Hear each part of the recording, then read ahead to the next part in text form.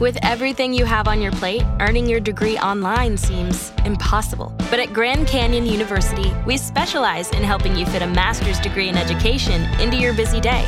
Your graduation team, led by your own GCU counselor, provides you with the personal support you need to succeed. Achieve your goals with a plan and team behind you. Find your purpose at Grand Canyon University.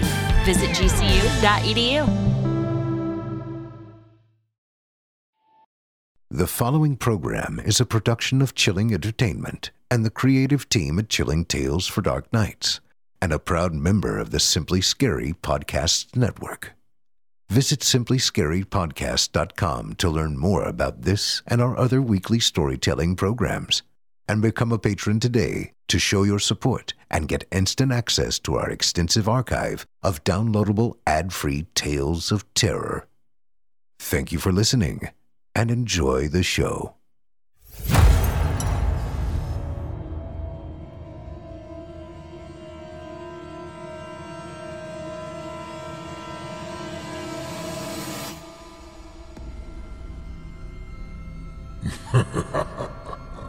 Good evening.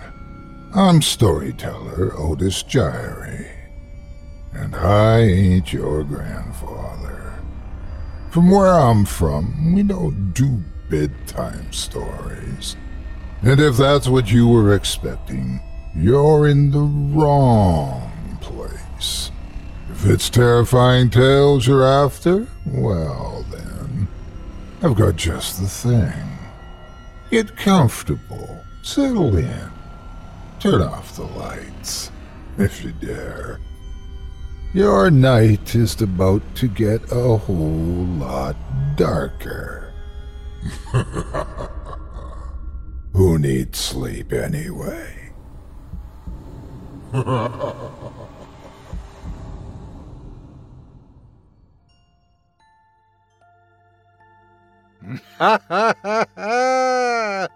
Good evening.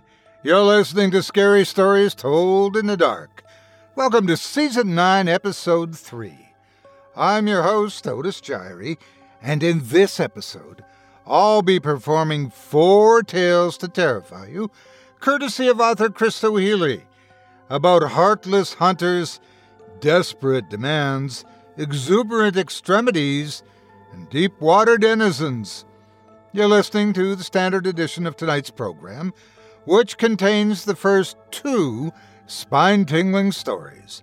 If you'd like to show your support and enjoy an extended version of this and other episodes with twice the terror, visit simplyscarypodcast.com and click Patrons in the upper menu to sign up today. Thank you for your support. Now, it's time to take a walk together down the moonlit trail. So lock your doors, turn your lights down low, and settle in. The show's about to begin.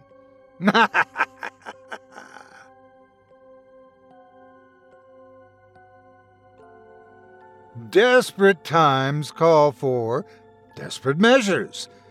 In our first story from Christo Healy, something out in the woods has been causing trouble for a small village, and 3 men set out to take care of the problem.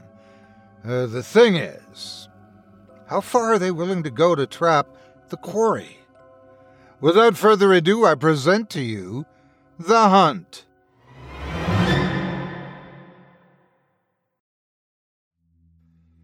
We've been out here all day. I don't understand how we haven't so much as seen the beast. William said from his seat on a fallen tree. Birds cawed from somewhere off in the distance, but otherwise it was silent out in the woods. He sipped the ale in his canvas flask and wiped his mouth with the back of his hand. How does a wolf that large hide? It hides because it's a demon. Dennis answered as he sat across from William, cleaning his rifle affectionately.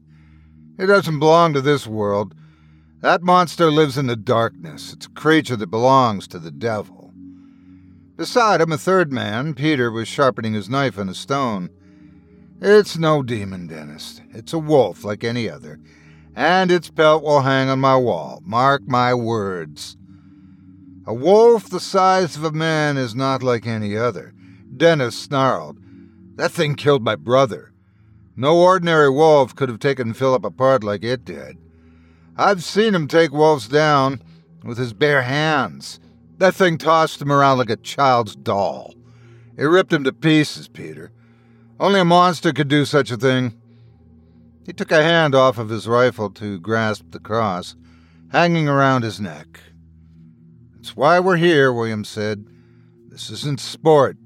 Wolf or demon, that thing made this personal. We'll find it, Dennis. Don't worry. We'll find it and we'll kill it. God is with us. We've been hunting wolves for years. We'll win.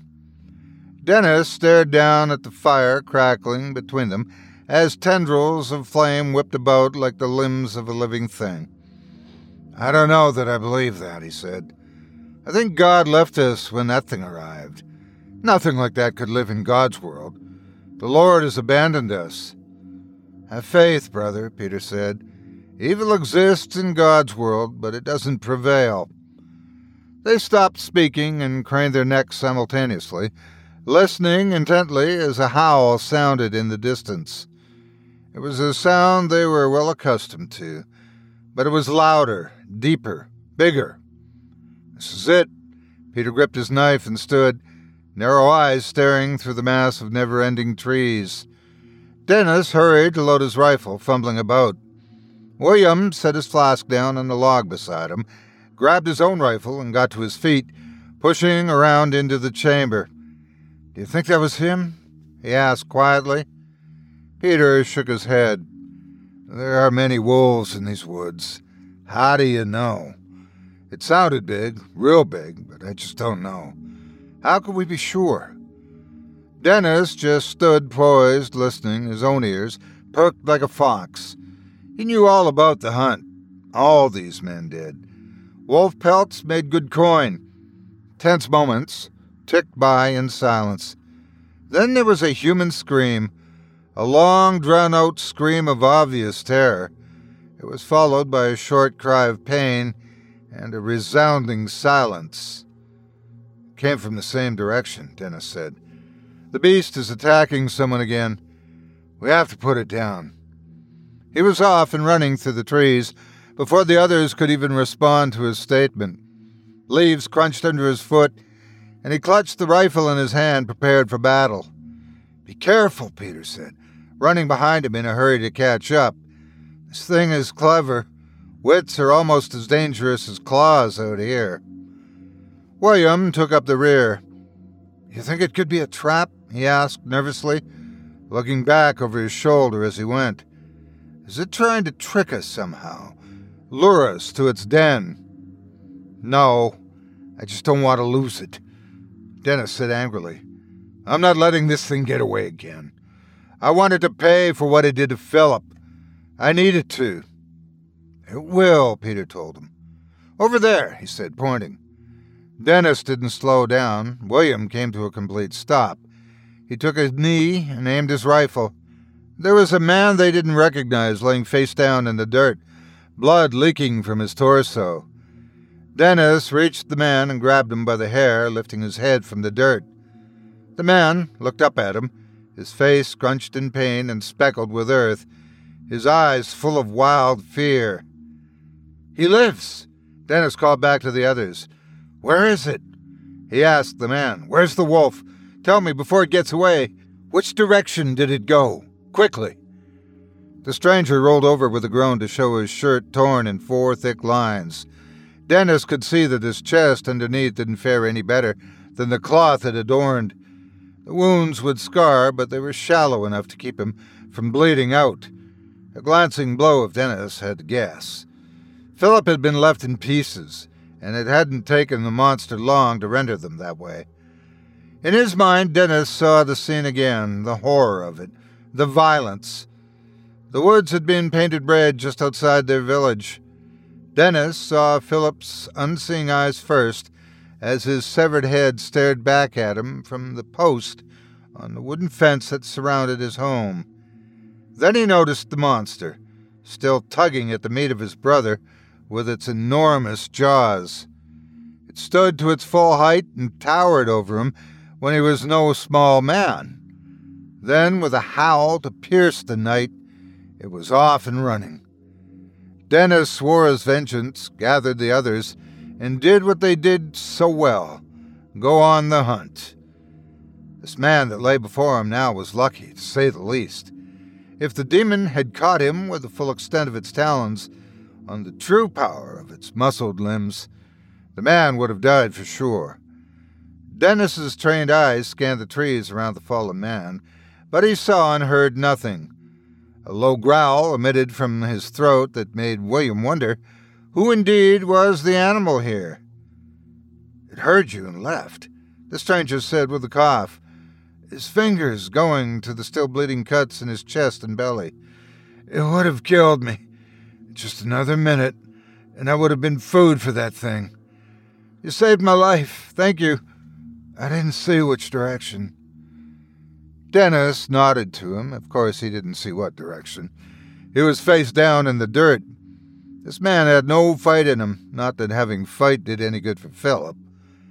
Dennis signaled William to stay with the man, and then he waved Peter to him. The two of them moved in different directions, searching the trees for any sign of the creature or its tracks. After a thorough search, they returned, carrying nothing but their weapons and their frustration. "There weren't even tracks," Peter said. "How can that be possible? What manner of beast leaves no paw prints in the dirt, especially when it carries around that much weight? It makes no sense." "I told you it's a demon," Dennis said. William said nothing. He was too busy doing his best not to show the fear that was quaking his bones. He wiped at his neck, wet with the perspiration of stress. His eyes danced around like the fluttering mosquitoes that increasingly harassed them. He wished he was back home with his wife, asleep in his bed, but was not that really any safer? Was anywhere safe with this monster out here? Philip had just been outside his own fence when he was killed. As frightened as he was, William knew that they had a duty to their families. This thing had to be brought down. With another howl, Dennis said, "Let's go." They took the stranger back to their camp. Peter had salves in his pack that he treated the man's wounds with. The newcomer hissed and grimaced as it was applied. "Tell us your story," Dennis said, scoffing at him. "You're not from our village. Where do you hail from?" The man nodded, his face contorted with pain. He eased himself upright against the tree. "Aye, it's true," he said. "My name is Trevor. I'm from the next village over, Castlewood. The beast killed my family, right there in our yard. I took the coward's path and ran." Dennis huffed and spat in the grass. "It followed me. I ran, and it kept on my tail. I tried so hard to get away, but how could I outrun such a thing? It caught up to me where you found me. I screamed in fear, and the wolf slashed me across the chest with its giant paw. Then you were there, and it was gone like my beloved family." The three men looked at each other thoughtfully. "If it followed you from Castlewood," Peter said, "then where are the tracks?" Trevor just raised his arms and shook his head. It seemed he had no logical answer for the lack of prints either. "You lost someone too," he said to Dennis. "I can tell. There's pain in you." "My brother," Dennis answered, "and he was no coward." Trevor hung his head in shame, but offered no argument. "Your family," you said. "How many?" Peter asked from his place beside the man. "My wife and daughter," Trevor told him. "I didn't have a gun when it came, and I didn't trust myself to kill it with a stone from the earth. I wanted to make sure I lived so I could regroup and avenge my family. Dying with them, they would see no justice. I ran away. I know you see me as wretched, but now I can join you and be part of taking the monster down. I can send the murderer to hell before I join my family in heaven." Most men would want to rejoin their wife and child immediately. William said then, "If Sarah were taken from me, I would not want to go on without her. I would have begged the monster to tear my throat free and send me on. I would follow Lucy to the grave too, Peter said, and the boys. They're the air in my lungs. Trevor looked away from them. I don't want to live without him either, but I do want to live long enough to deliver the devil his dog. I'm sorry if you can't understand my purpose. I don't need you to respect me, just to help me. Help me find justice for them. Dennis answered with a nod. He understood more than he would have liked to admit. He didn't run off blindly into the woods after the monster that had slain his dear brother. He went and got the others and proper provisions and weapons. Calculated did not equal cowardice. First, you must rest. Allow the salve to heal your wounds, he said with surprising empathy. Peter, you have first watch. If you see or hear anything, you wake us. Don't go after this thing alone, you hear me? We fight together. Peter met his eyes. Is that because you care about me or because you care about your own vengeance and don't want me to steal the thunder of your kill? Just wake us. Dennis answered with snake-like bitterness. William felt like he was too afraid to sleep, but somehow he still managed. They all did until Trevor woke them, screaming, "Get up! We must go now! Get up!" "What is it?" Dennis snarled, sitting up and grabbing his knife. He went forward into a roll, then bounded to his feet, eyes peeled, and brandishing the blade in his hand. "It took Peter. I saw it," Trevor said, his voice trembling with fear that made Dennis question his most recent assessment of the man's bravery. "It snatched him right off his seat while he was watching for it. My bladder was calling me to duty, and it happened right as I opened my eyes. The wolf came from the shadows between the trees and seized him. Peter dropped his gun. It hit him over the head and then carried him off into the trees." Trevor was pointing the way. Peter's rifle sat on the ground, and Dennis judged that it seemed to be where it would have fallen if the man's story rang with truth. He looked over Trevor with disgust. "It seems your bladder didn't wait for the interruption to be over." Trevor looked down his pants with embarrassment, his cheeks flushing pink. "I was frightened," he said. "Well, now you have a gun," Dennis told him, clamping a hand on the man's shoulder. "Be sure to use it. Let's go." William was trembling, but he followed them into the trees. His head buzzed, all the thoughts of everything bad that could happen tumbling over in his mind. His eyes danced like the traveling performers that would visit the village during the warm months of summer. Ultimately, they found their way to the ground, where there was a trail of blood he could only assume belonged to his friend. It was easy to follow, almost too easy. He voiced his concern to the others. "It leaves no tracks, but it leaves a trail of blood. I don't like it." Dennis didn't respond. He knew the other man was right, but it wasn't going to stop him, so there was nothing to be said about it. He didn't care if it was a trap. A trap meant he would get to face the beast that killed his brother. That was all he cared about. "How much do you think we can fetch for a pelt that big?" he said snidely. Then they found Peter. He'd been gored and thrown up into a tree where he hung limply over a branch, his lifeless eyes staring at them, his empty open rib cage grabbing the branch like a bony hand. Dennis screamed in fury. He was quaking with hatred, and his entire body gave way to adrenaline-fueled convulsions. William and Trevor pointed their guns at the trees and turned in circles. "You saw it?" William asked. "You saw it take Peter? You saw it with your own eyes?" Trevor nodded, swallowing a lump in his throat, his eyes nervously scanning the surrounding trees. "I opened my eyes and I watched it seize him. It happened so fast. In a moment, it was dragging him away before I could even call for you. I wasn't sure that what I was seeing was real and that I wasn't dreaming at first. As soon as I sat up and saw that I was truly awake, I yelled for you both. I'm sorry. I should have acted faster. If I was quicker, maybe I could have saved my family too. Warned them. I wish I were better." "We don't have time for that kind of thinking. I have more important worries," William said. Dennis was still snarling like a beast himself and sniffing at the air, glaring into the darkness, his trembling fingers constantly readjusting on the hilt of his blade. Why did it just take Peter? Why didn't it just kill us all? William asked. That's what I want to know. I care not for your slow reactions or soiled pants. It's too smart for that, Dennis answered, with a quiet knowing that packed as much force as his anger-driven screams. It knew it wouldn't have time to do that before we awakened. It didn't want to get caught. It's going to pick us apart if it can. It's doing to our hunting party what it did to my brother's body, ripping and tearing it apart one piece at a time. You almost sound like you respect that demon, Trevor said. Was all Dennis said, and he punctuated it with a shrug. Maybe we should go back, William said to them both. We can regroup, come back with more men, 10 or 20 even. That would make it harder for the beast to dwindle our ranks. It would give us more opportunities to catch the thing, too.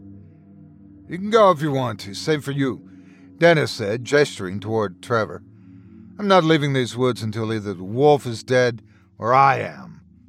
You're right, calculated is good. Do the smart thing. I won't stop you, but I'm not leaving. I can't. I've nothing left to go back to, Trevor said.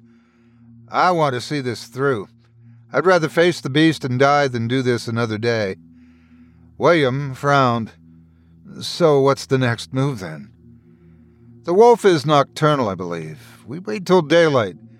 It has to sleep at some point. We've just to find where it goes.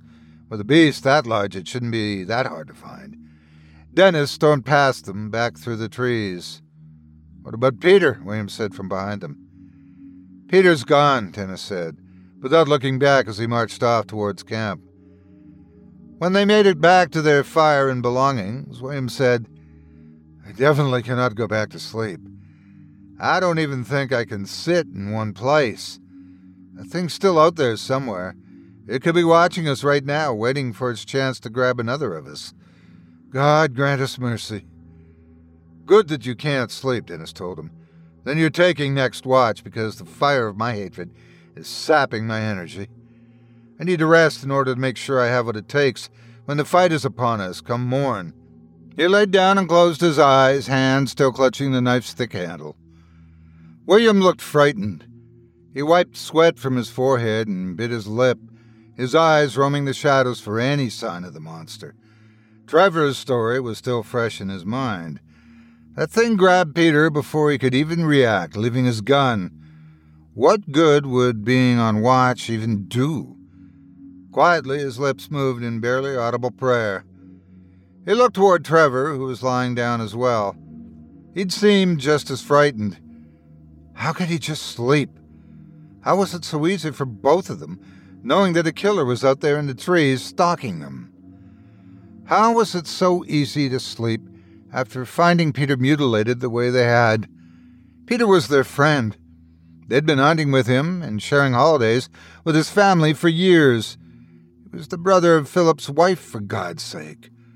Widow, he reluctantly corrected himself, and his worry deepened. The wolf was somewhere in the dark, watching. He could feel it. William searched for the sparkle of animal eyes, but he saw nothing. He just felt it. He didn't know if it was nerves or truth, but he felt inclined to trust his gut. After what happened to Philip and now Peter, William didn't know if he would ever sleep again. He asked God to watch over his wife and keep her safe in his absence. William decided that sitting was far too vulnerable and nerve-wracking for him to handle this night. Peter was sitting right where he now sat when the wolf took him. It was enough to drive him mad, so he got to his feet. William was pacing nervously, clutching his rifle in his sweaty hands. He prayed quietly that the wolf wouldn't come back, that God would take care of their problem for them. He begged for it. He would have taken Dennis up on the offer to leave, but he didn't want to go back by himself. He was too frightened. He didn't believe the monster would have allowed him to make it to the village with his head.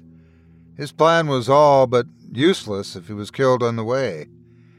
It would just be one less gun to help Dennis slay the demon. William looked in every direction and walked around the camp as the others slept. He was really on edge. He would jump at nothing. Owls hooted in the dark and his gun flew in their direction. Things skittered and scurried through the woods all the time, and it had him antsy. He jumped and spun and pointed his gun over and over, but nothing ever came. Dennis was right. The wolf was smart. If it saw him patrolling and trigger-happy at that, it would never be foolish enough to show itself. Maybe that was good, though. Maybe it would help keep him alive. Then his eyes went wide as something reached around from behind him. Thick nails tore into his throat and opened it wider than his eyes. A geyser of crimson spewed forth from him, and his fingers fumbled to catch it, as if he could return the blood to his body. He collapsed to his knees, sinking into the dirt turned to mud by his own fluid. As his life drained from him, he was seized from behind and dragged toward the trees. "You!" Dennis said. Trevor dropped William's body and stared at the hunter. Dennis was already clutching his knife. He'd been ready and waiting on this moment. He made sure to change, to not leave paw prints for us to follow. But did you think a real tracker wouldn't notice the human prints? I'm nobody's fool. You knew I would take William, Trevor said, his clawed arm returning to human form. You sacrificed him in order to catch me in the act. You care so little even for other humans, yet you claim to be here for vengeance. How could you be so cruel? To defeat clever, you must be clever, Dennis said. This is about the hunt. It's about victory. We will see who the superior hunter really is. Now prepare to die, demon. Dennis dove for Trevor, knife raised above him. While he was in mid-air, Trevor changed. His entire body bulged and warped, changed shape and size. Bones cracked and hair grew. His nose and mouth pulled from his face and became a muzzle of razor teeth flanked by whiskers. It only took a moment. Just like that, Trevor went from human to man-sized wolf. Dennis's blade punched through the shoulder of the giant beast that stood erect on its hind legs. The enormous creature howled in pain, but grabbed the hunter with a huge paw and flung him across the camp. Dennis's back hit a tree and he fell into the still hot remnants of the fire. Dennis rolled away with his shirt smoking, and he flipped to his feet, growling like he was a beast, a human animal. The wolf was on all fours then, snarling, saliva dripping from its immense jaws. The hunter grabbed a nearby rifle, now that his blade was lost, as it remained stuck in the wolf's thick hide. He dropped to one knee and fired as the wolf charged straight for him. The thing didn't even stop. The bang echoed through the trees, scattering the creatures of the night. Dennis was sure that he'd hit it, but the monster was still coming. It truly was a demon. His eyes fell upon his knife that was still embedded in the charging beast's shoulder. When it reached him and sank its giant teeth into his midsection, he cried out in agony but grabbed the hilt of the blade. Dennis could feel his organs being punctured. He knew that he was bleeding internally as well as externally.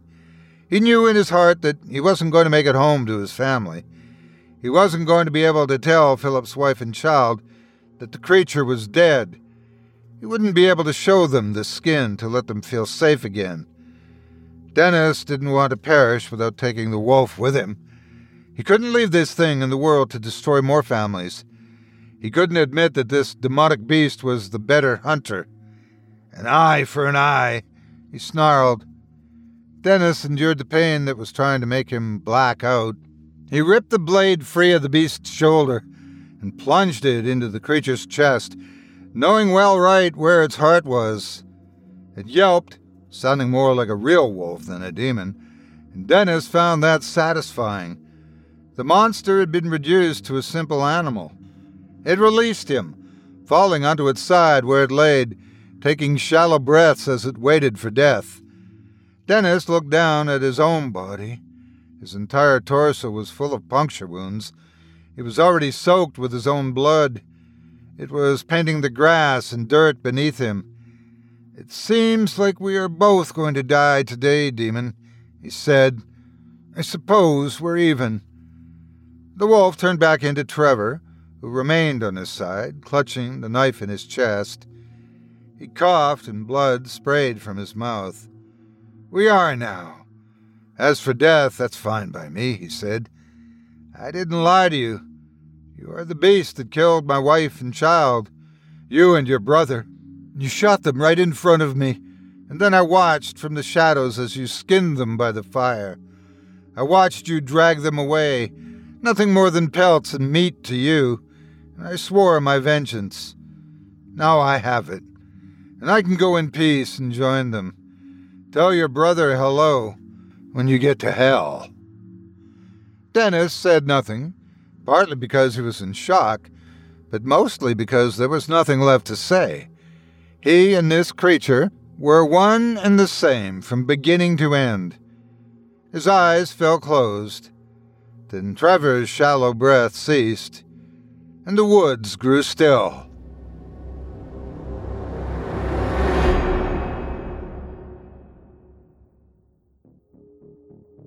I hope you enjoyed The Hunt by author Christo Healy, as performed by yours truly.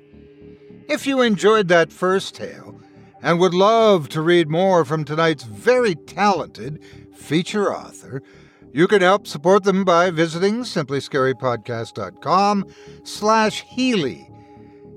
That's simplyscarypodcast.com/HEALY.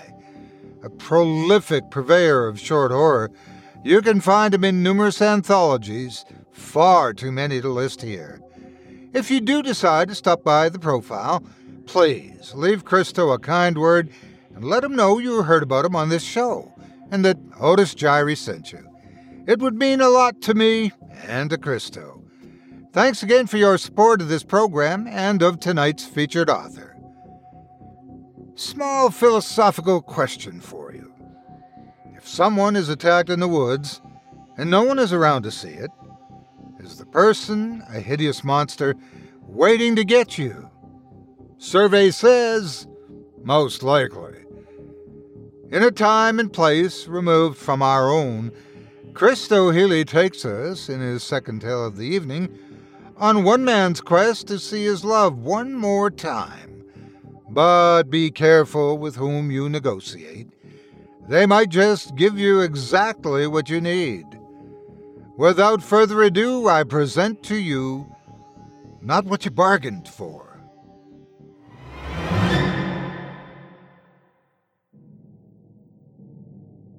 Wendell pulled at the vines, damp with dew, that were in his way. He'd been trudging through the trees since sundown. The air held a dampness and a chill, but he still sweated with the exertion of making this journey. It was not something he ever expected to find himself doing, but fate had led him here. Wendell was too old for this kind of trek, and his body wouldn't let him forget it, his bones creaking like an old door, and his muscles burning in protest. He knew it was a little crazy, but he also knew that he had to do it. It was a final act of love. Wendell was doing this for Elsie. There was nothing he wouldn't do for Elsie. After 30 years of marriage, she still mattered more than anything else in the world. Their children had already grown, left and married someone on their own, just like it was when they met. It was just the two of them, alone in their little cottage, passing the days away together until she got sick. Watching the love of his life fade from the world was the hardest thing Wendell ever had to do, but as much as each passing day felt like an enormous fist punching away at his heart, he wouldn't have given up a single moment of it. Since the first day he'd looked into Elsie's eyes, every moment with her was one that had been cherished, even the hard ones. Now Wendell was here, trying not to trip over roots and rocks as he trudged past vines and branches, to navigate the wilderness of what Elsie believed was an enchanted forest. There were people here that he needed to find. He didn't know where they were or how he would find them in the dense underbrush packed with vegetation. He was kind of just hoping he would know somehow. The whole trip was a long shot, and more than a little bit crazy, but so was love, wasn't it? Wendell hadn't believed in the people of the forest, but Elsie had sworn by them and their magic. If there was any hope, any inkling of a chance that she was correct, then they could be what he needed to save her. Wendell had to try. For her, he had to try. He would have taken any journey if it meant saving her. The hardest part of the whole thing was being away from her while she faded away. He was missing precious moments with her, while he was searching these overgrown woods for the magical people she told so many heartfelt stories of. Elsie held them in high regard and claimed to have seen them herself, even holding one as a child. He was missing time with her to be here, but the look on her face when he told her where he was going was worth it.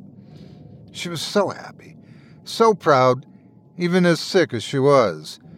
And that was why he could never give up, never turn back. The healer had already said he had expended his resources. There was nothing in modern science that was going to fix her and remove the illness that had invaded her body.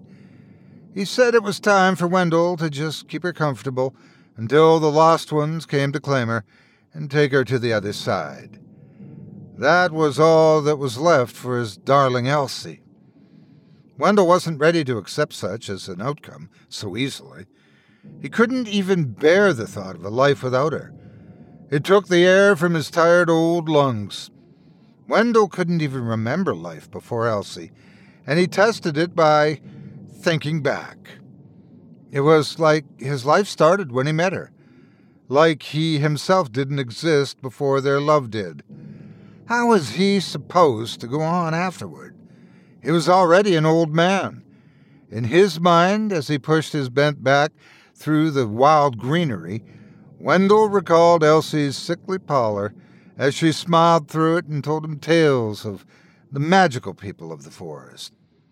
It brought back light into her eyes after the sickness had made it dwindle down to almost nothing. If Elsie was so certain that the people of the forest were real, then, as her husband, Wendell owed it to her to find them. Maybe it was a fool's errand or a wild goose chase, but if it brought one more smile to her precious face, then he'd do it 100 times over. Elsie had been talking about the people of the forest the entire time he'd known her. He tried to remember all the things she had said over the years, the stories she had told him when she returned from picking apples or washing clothes down at the river. In his mind, he was searching her stories, old and new, for clues to the whereabouts of these magical people she spent her life putting so much stock in, so much faith. Wendell tried to recall the details of the forest and where she said she went to find the little folk and their brethren. He was going on faith, taking her details as accurate, believing her every word about something wholly unbelievable, and he laughed at himself for it as he leaned against a tree to catch his breath, moist bark wetting his tunic. Regarding himself as a little bit ridiculous, and possibly a tad bit mad, did nothing to deter him. It only made him think of Elsie when she was healthy and vibrant, and the way she would always laugh at him and shake her head, saying, "You're a silly old man, Mr. Holloway." And he would reply, "If it makes you smile, I'm proud to be." To which she would say, "See?" as she shook her head and laughed at him again. Wendell always listened to her stories, even though he thought that maybe she had eaten the wrong mushroom while she was out there. She always looked so happy talking about them, the little folk, and the people of the forest that they guarded, even if it was all in her imagination or regurgitating stories that her father had told her when she was a child. He could have listened to her all day when she was that happy.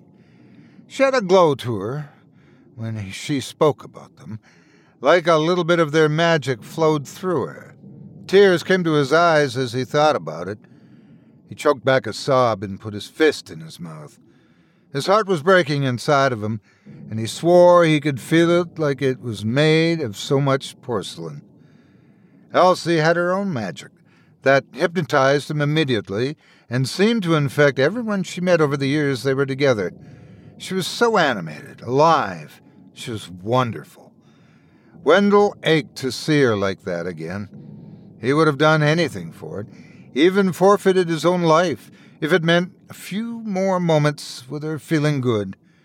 He felt like so much of him was dying with her anyway. Maybe he would see her healthy, see her happy, her contagious smile lighting up the world once more, if the people of the forest deemed it so. She certainly believed in what they could do. How could he not do the same? If anything Elsie had told him was true, then Wendell should be close to their domain now. He had to be. The darkness was growing in the star-thin sky, a sign of how long he'd already been out here already. He'd be close to finding these people, and once he did, they would have the magical ability to fix everything, to make Elsie brand new. On the other hand, he could be wandering around those woods searching for something that didn't even exist. All he could do was hope, and so hope he did. Wendell's eyes widened with excitement when he spied something from Elsie's tails. His broken heart accelerated, and he quickened his pace as much as his old body would allow. The weight of the sack at his back seemed to push him through the ground. He was in pain, but he trudged on. The sack contained his offering, and soon it would be a weight lifted in order to lift one even greater. Wendell reached the star-shaped clearing Elsie had told him of. If nothing else, her directions seemed to be real. Up to this point, everything was just as she had told him it would be, as she recalled from her days of youthful vigor. Just ahead was the cave she mentioned, like a dark, toothless mouth yawning. That was how she had told it, and it was a fitting description he now saw. He chuckled and thought to himself that he was glad it didn't come with teeth. Wendell caught his breath and let his old bones and muscles rest a moment. Then he headed straight for the dark opening in the rock. It was almost as if it called to him. He was so close now. Wendell didn't know what was happening to Elsie back home, or how much time he had to succeed.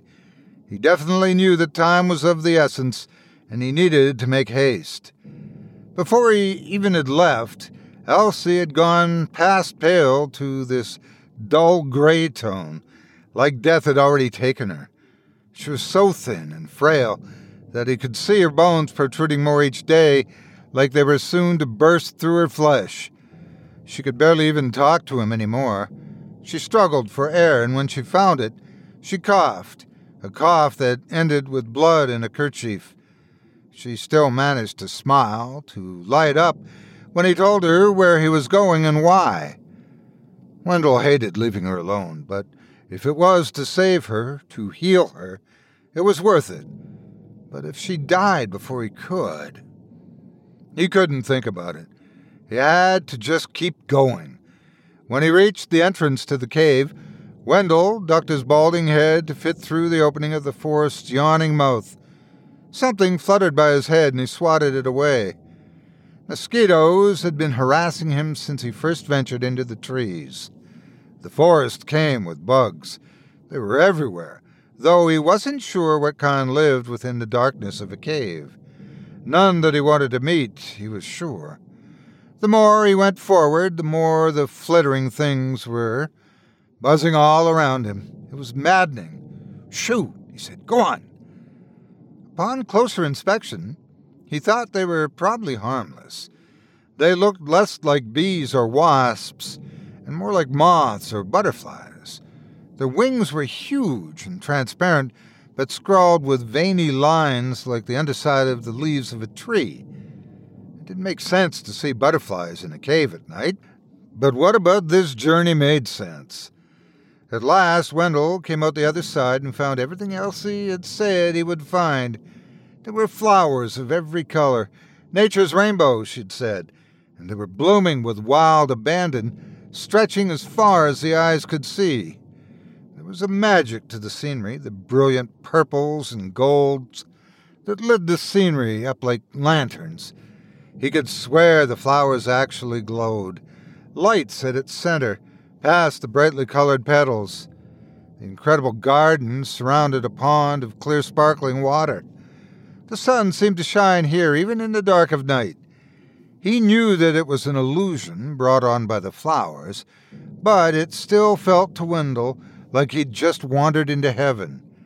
Was this where Elsie was headed once she left him?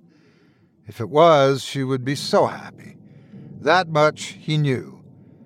It was then, as he thought of this, that he noticed the bugs were not bugs at all. They were tiny winged people, the little folk that Elsie had told him about. They had every feature of a normal-sized person: arms, legs, hair, distinctly detailed faces, each one unique, and even genitals displayed on their tiny naked forms. Wendell stared back at them in shock now that he could see them clearly in the light. He couldn't believe it. They were real. If they were real, then the people of the forest were real too. The Fae, Elsie called them. Ha ha! They're real, Elsie, honey. They're real, and I found them, darling. I found them for you, he said excitedly. Then he remembered that he reacted to them with fear and hostility in the darkness of the cave, and he felt suddenly ashamed, frowning for them to see. "I'm sorry about swatting at you," he said, to the crowd of tiny fluttering people. "I hope I didn't hurt any of you. I'm old and I don't see well. I would never intentionally bring harm to any of you." Wendell could see their little faces, and he knew that they were talking back, yelling even, it seemed. But they were so small that all he could hear was a high-pitched chirping sound, like a hungry bird beckoning him for food. Their contorted faces and narrow eyes told him that was not at all what they were trying to convey. "I'm sorry," he said again. Wendell stepped to the edge of the pond, and a bridge of sparkling gold and diamonds suddenly appeared out of nowhere, curving over the water and leading into the center of the pond, where a small island stood waiting. Was he supposed to go there? Wendell nervously chewed on his finger as he looked at the bridge in awe. He'd obviously angered the little people, and he hadn't seen the Fae yet. He didn't know if he was in any kind of danger. The bridge definitely hadn't been there a moment ago, when he first arrived in this place, but it was there now, and Wendell didn't know if he could trust it, if he should. He wanted to trust, to believe, for Elsie. Was it something physical, though? It seemed impossible. If they were magic, could it not be an illusion meant to trick him into stepping into the water? Would they laugh and feel vindicated when he plunged past the surface? What lay under the surface of such a pond? There could be any manner of creature down there. Wendell swallowed the lump that rose in his throat as he thought about it. He touched the edge of the bridge with his toe. It seemed solid enough. "I'm looking for the people of the forest," he said, "the Fae. Are they here? You? Are you here?" Wendell frowned. He felt foolish, out of his element. To steel himself, he envisioned Elsie shaking her head and laughing at him. He nodded and took a deep breath, then, his eyes fluttering around just like the little folk that buzzed about his head. Vines sprouted up from the island before him and wrapped around themselves, tying together in loops and knots until they formed what looked to Wendell like an enormous throne of grass. He couldn't believe what he was seeing. It was amazing and equally terrifying. Had Elsie ever made it this far, witnessed this? He wished he had a way to capture the moment and bring it back to show her. In his mind, he imagined the look of wonder that would blaze in her eyes upon bearing witness to such a spectacle. "Hello? Is someone there?" he said. The throne remained empty. Wendell waited anxiously for something to happen, but nothing did, aside from the squeaking cries of the little folk, becoming more irate and agitated. He bit down on his knuckle. He didn't know what to do. Then Wendell remembered something else he had told him, something he had forgotten about. You needed to rub your eyes with marigold water in order to see the Fae. He had let it slip his mind. Wendell had actually brought some with him in preparation for this moment. It was in a pouch on his hip. He removed the vial from the pouch and pulled the cork stopper free and dabbed some on his fingertips, wiping it on his eyes. He looked at the throne of vines and roots again, hoping to see something different, and he did. He still couldn't believe that magic was working and myths were real. All of this seemed like no more than a strange dream to him. Someone was there, on the throne, facing him.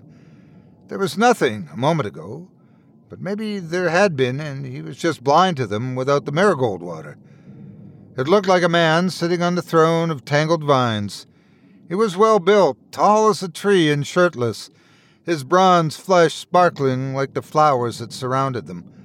He had incredibly long white hair, parted down the middle, and it fell over his shoulders, draping over the firm musculature of his chest. Wendell remembered Elsie's description of the Fae. She had remarked that they had skin the color of butterscotch. He smiled at the thought, realizing again that she had been right. The Fae's male ears came to sharp points that reached skyward. He had to be one of them, one of the people of the forest that Elsie had talked about. What else could he be? He definitely looked like a person of power, of magic. Are you Fae? Wendell asked. What have you come here for? The man asked, in a voice that sounded to Wendell like music, each syllable plucked from a harp. Wendell was taken aback by the beauty of this creature. He had never seen a man that had struck him as beautiful before, but there was no other way to describe him. He had high cheekbones and full lips that made him look seductively feminine, like a beautiful woman. If he hadn't been shirtless, Wendell might have actually thought that he was a woman. Thinking about it, maybe he still was. Wendell didn't know how gender worked with these people. Maybe he was both a man and a woman, or neither. Unlike the little folk that were flying around them both, he wore pants, and Wendell wasn't about to inquire as to what was inside them. That felt incredibly impolite, rude even, especially as it was this being's business, and had no bearing on why he was there. He was there for Elsie. That was what mattered. "It's my Elsie," Wendell said, starting over the bridge toward the strange man and his throne. "Don't come closer," the face said. "My fairies are as dangerous as they are small.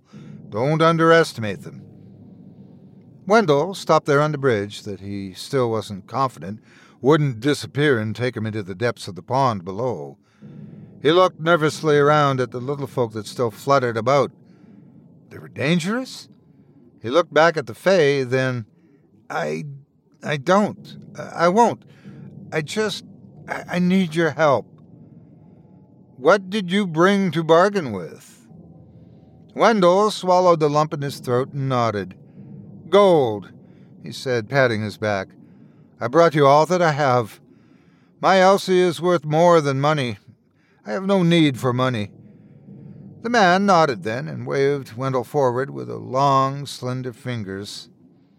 Wendell hurried across the bridge to the island, and then knelt before the throne, his head bowed before this royal creature. "My Elsie is home, sick. She's dying. She's the one that told me about you, about this place. She said you have magic, great, powerful magic. Please, I just want to see her healthy again. I want to be able to dance with her and talk to her like I used to. I want to see the color in her face again, the light in her eyes. Please, help me if you can. I beg of you." The Fae nodded. He held his hand out. Wendell assumed it was for the gold. He reached to his back and untied the sack that had been pressing on him for so long. Bringing it around to his front, he immediately felt the difference of not having that weight on his tired old back. He handed the sack to the tall being on the throne, who nodded and took it. Then the Fae waved a hand at Wendell. and he found himself moving back over the bridge. When his foot touched down on the grass again, the golden bridge disappeared as instantly as it had come. When Wendell looked up, the Fae was gone, too, the throne suddenly empty once again. Then the roots untangled themselves and retracted back into the earth of the small island. It seemed like none of it had ever happened. "That was it?" Wendell asked, looking around. "Is it done? Is Elsie okay? Did it work?" The only response he got was the chittering of the little folk that fluttered around him. It seemed he got what he was going to get from this place. He just hoped it was enough. He wouldn't know until he got back home. All the gold he owned was gone. There was nothing else to try after this. All that there was left to do was hope. It had gotten him this far. Wendell made his way back to the way he had come. It was easier to maneuver without the bag of gold on his back, but his old muscles were already sore and screaming at him from pushing them to get him there. He was exhausted, and it took him until the rise of the sun to make it back home. He stumbled up to the cottage and fell through the front door, collapsing to his hands and knees on the stained wood floor. He panted a moment to catch his breath and groaned against the pain of his screaming muscles and aching bones. "Elsie," he called, "I'm so sorry that I was gone so long, my love. Are you all right?" "I'm just tired, dear," she called back. "I'm glad you're home." Wendell hadn't heard her voice so loudly and clearly in so long. His heart jumped at the sound, and he felt suddenly energized. He bounded to his feet and hurried to the bedroom, where he found Elsie in bed, just as he had left her, except the color had returned to her cheeks, and she was looking at him with that gorgeous, contagious smile. He smiled back and saw the gleam in her eye when he did. She was as beautiful as ever. Wendell immediately started weeping. "You're okay," he said to her through his tears. "It worked. The Fae, I found them. They fixed you. I can't believe it. I just can't believe it." "Oh, it's okay, sweetheart. Come over here," she said sweetly. Wendell went to her. He took her face in his hands and he kissed her. She kissed him back and they held each other. He trembled as he clutched her to him. "You're so beautiful," he said. "You always were." Elsie laughed. "If you say so," she said. "My silly old man." "I do," he told her. "I do say so." Then he climbed off the bed and extended his hand to her. "Dance with me," he said, "like we used to. Come on." "Oh, I don't know," she said. "I'm tired, Wendell. Elsie, please, one dance, that's all." She took his hand then. Wendell led her out of bed and onto the floor, and together they danced to the music of their hearts, swaying and spinning, dipping and kissing. Elsie had been right. She'd been right about everything. She was right about the forest. She was right about the little folk and the Fae, and she was right about the magic. She was right about it all. Wendell truly didn't care about the money that it took to make this happen. He would trade all the money in the world for Elsie any day. There was nothing worth more, nothing at all. The next day, while Elsie bathed and sang, Wendell wrote and sent word to his two sons to let them know that their mother had miraculously recovered from her illness. He cooked for the two of them, and they took it outdoors for a picnic. Every moment felt like a celebration. He found himself singing, randomly, for no reason, a dance in his step. Seeing her healthy like this made Wendell feel younger as well. He was sprier now that she was back to her old self.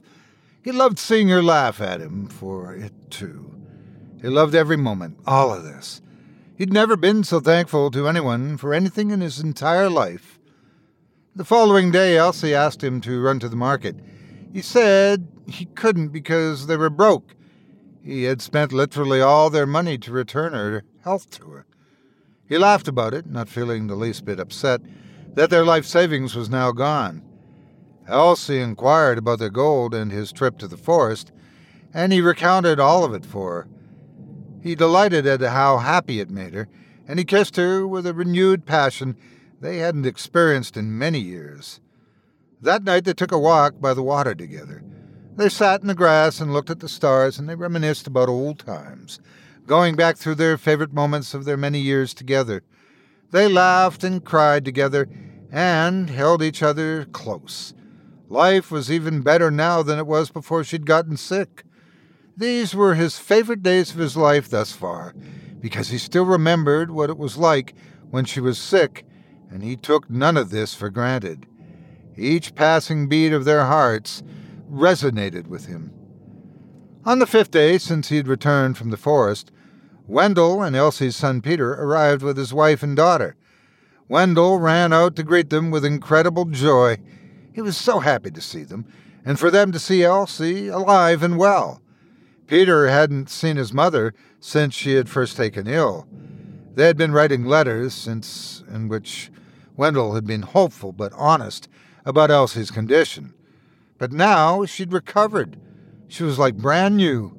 Wendell hugged them all, welcoming them. "Your mother's inside," he said to Peter.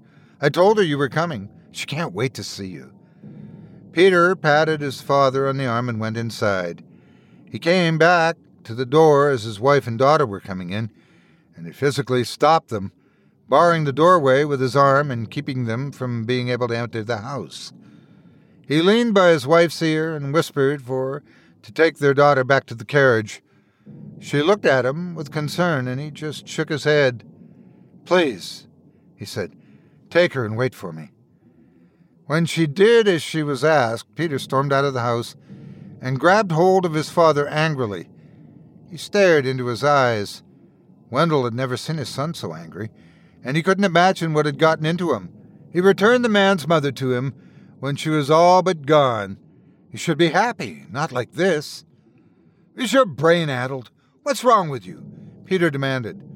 Wendell looked at him with genuine confusion. He shook his head. I don't understand."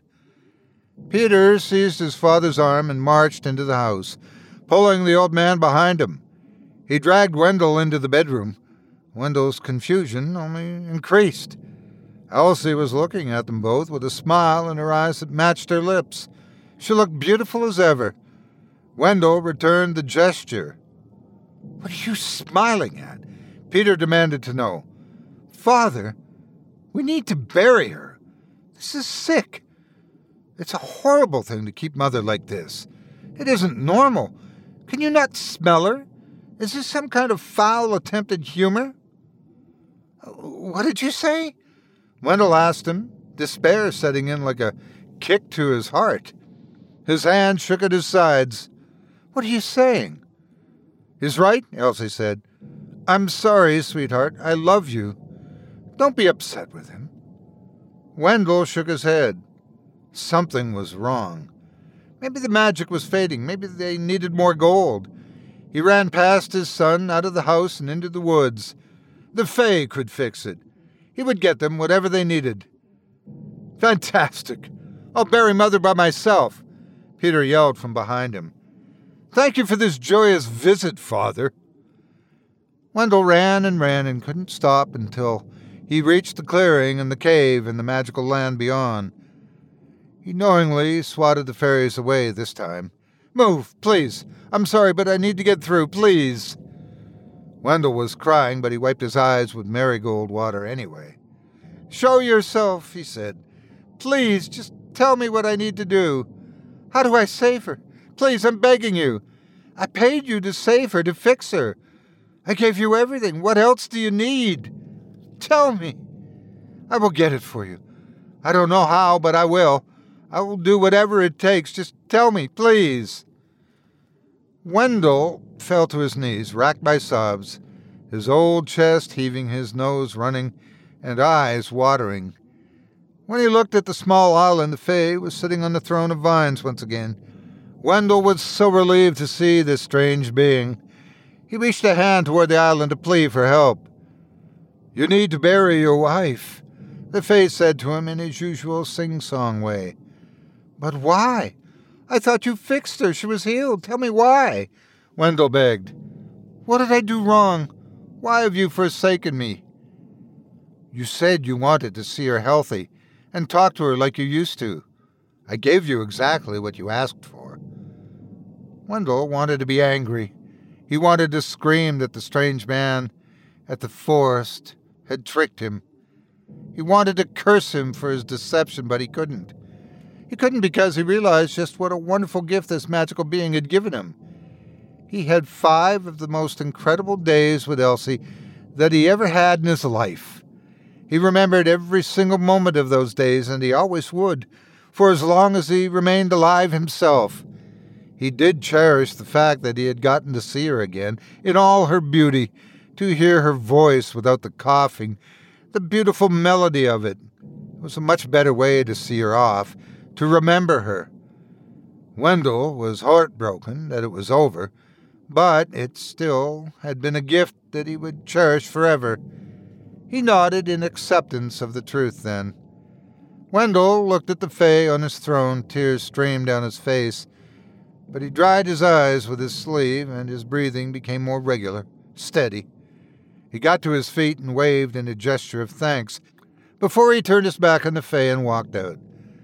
Thinking about the conversation he and Elsie had under the stars brought the tears back as Wendell walked that now familiar path through the woods on his way back home. He sniffled and wiped away tears as he thought about Elsie seeing him now. He imagined her shaking her head and saying, "You're a silly old man, Mr. Holloway." "I guess I am," he said as he walked. Wendell knew that he needed to apologize to his son for such a gruesome misunderstanding. And just the same, he needed to tell him about his mother and the people of the forest, to share her many stories, and to let Peter know that magic was in fact real. His tears returned as he remembered how it felt in that moment, when he had first gotten home and heard her voice, saw her healthy. As he stepped over the roots and rocks and pushed the foliage out of the way, Wendell recalled dancing with his wife in his arms, spinning and dipping as they had. Oh, how he loved her. He loved her with everything he had, which he supposed he had now proven. He could see her bright eyes and pink cheeks as she smiled at him from behind his tearful eyes. "My sweet, beautiful Elsie. My sweet, beautiful, magical Elsie."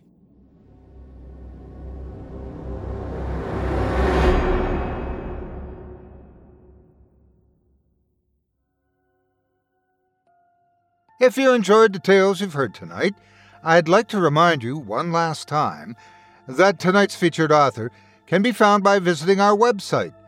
Just visit simplyscarypodcast.com/Healy.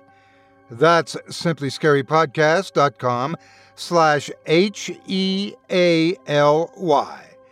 Be sure to check out his blog or the many anthologies he's contributed his rather prolific collection of stories to. As a reminder, if you do decide to give any of this talented author's stories a read, please consider leaving them a quality review and a kind word, or a thoughtful public comment and an upvote, and be sure to let them know you heard about them on this program and that me, Otis Jarby, sent you. It means way more to me than you can imagine, and I'm sure Christo would much appreciate it. Thanks again for your support of this show and of tonight's featured author. Now, before we go, I'd also like to take a moment to thank you personally for joining me for this episode of Scary Stories Told in the Dark. If you enjoyed what you've heard on today's program, please take a moment to stop by our iTunes page or wherever else you listen to your favorite podcasts and leave us a 5-star review and a kind word. It makes a huge difference and would mean a lot to us. If you'd like to hear a premium extended edition of tonight's and all of our other episodes featuring Twice the Terror, visit simplyscarypodcast.com today and click the Patrons link in the menu at the top of the screen. You'll find yourself at chillingtalesfordarknights.com, where you can purchase season passes for this podcast and our other quality storytelling programs, or become a patron for as little as $5 per month, and gain access to our entire audio archive, dating back to 2012, all of it ad-free. If you happen to use Facebook, Twitter, Instagram, or YouTube, you can follow and subscribe to Chilling Tales for Dark Nights there, where you'll get all of our latest updates and new releases and have the chance to interact with us each and every week. You can also subscribe to me on YouTube as well, at the Otis Jiry channel, where you'll find releases of my series, Horror Storytime, dating back to 2014. And you can find me on Facebook, Twitter, and Instagram too. Just search for Otis Jiry. Until next week, stay spooky and get some sleep, if you can.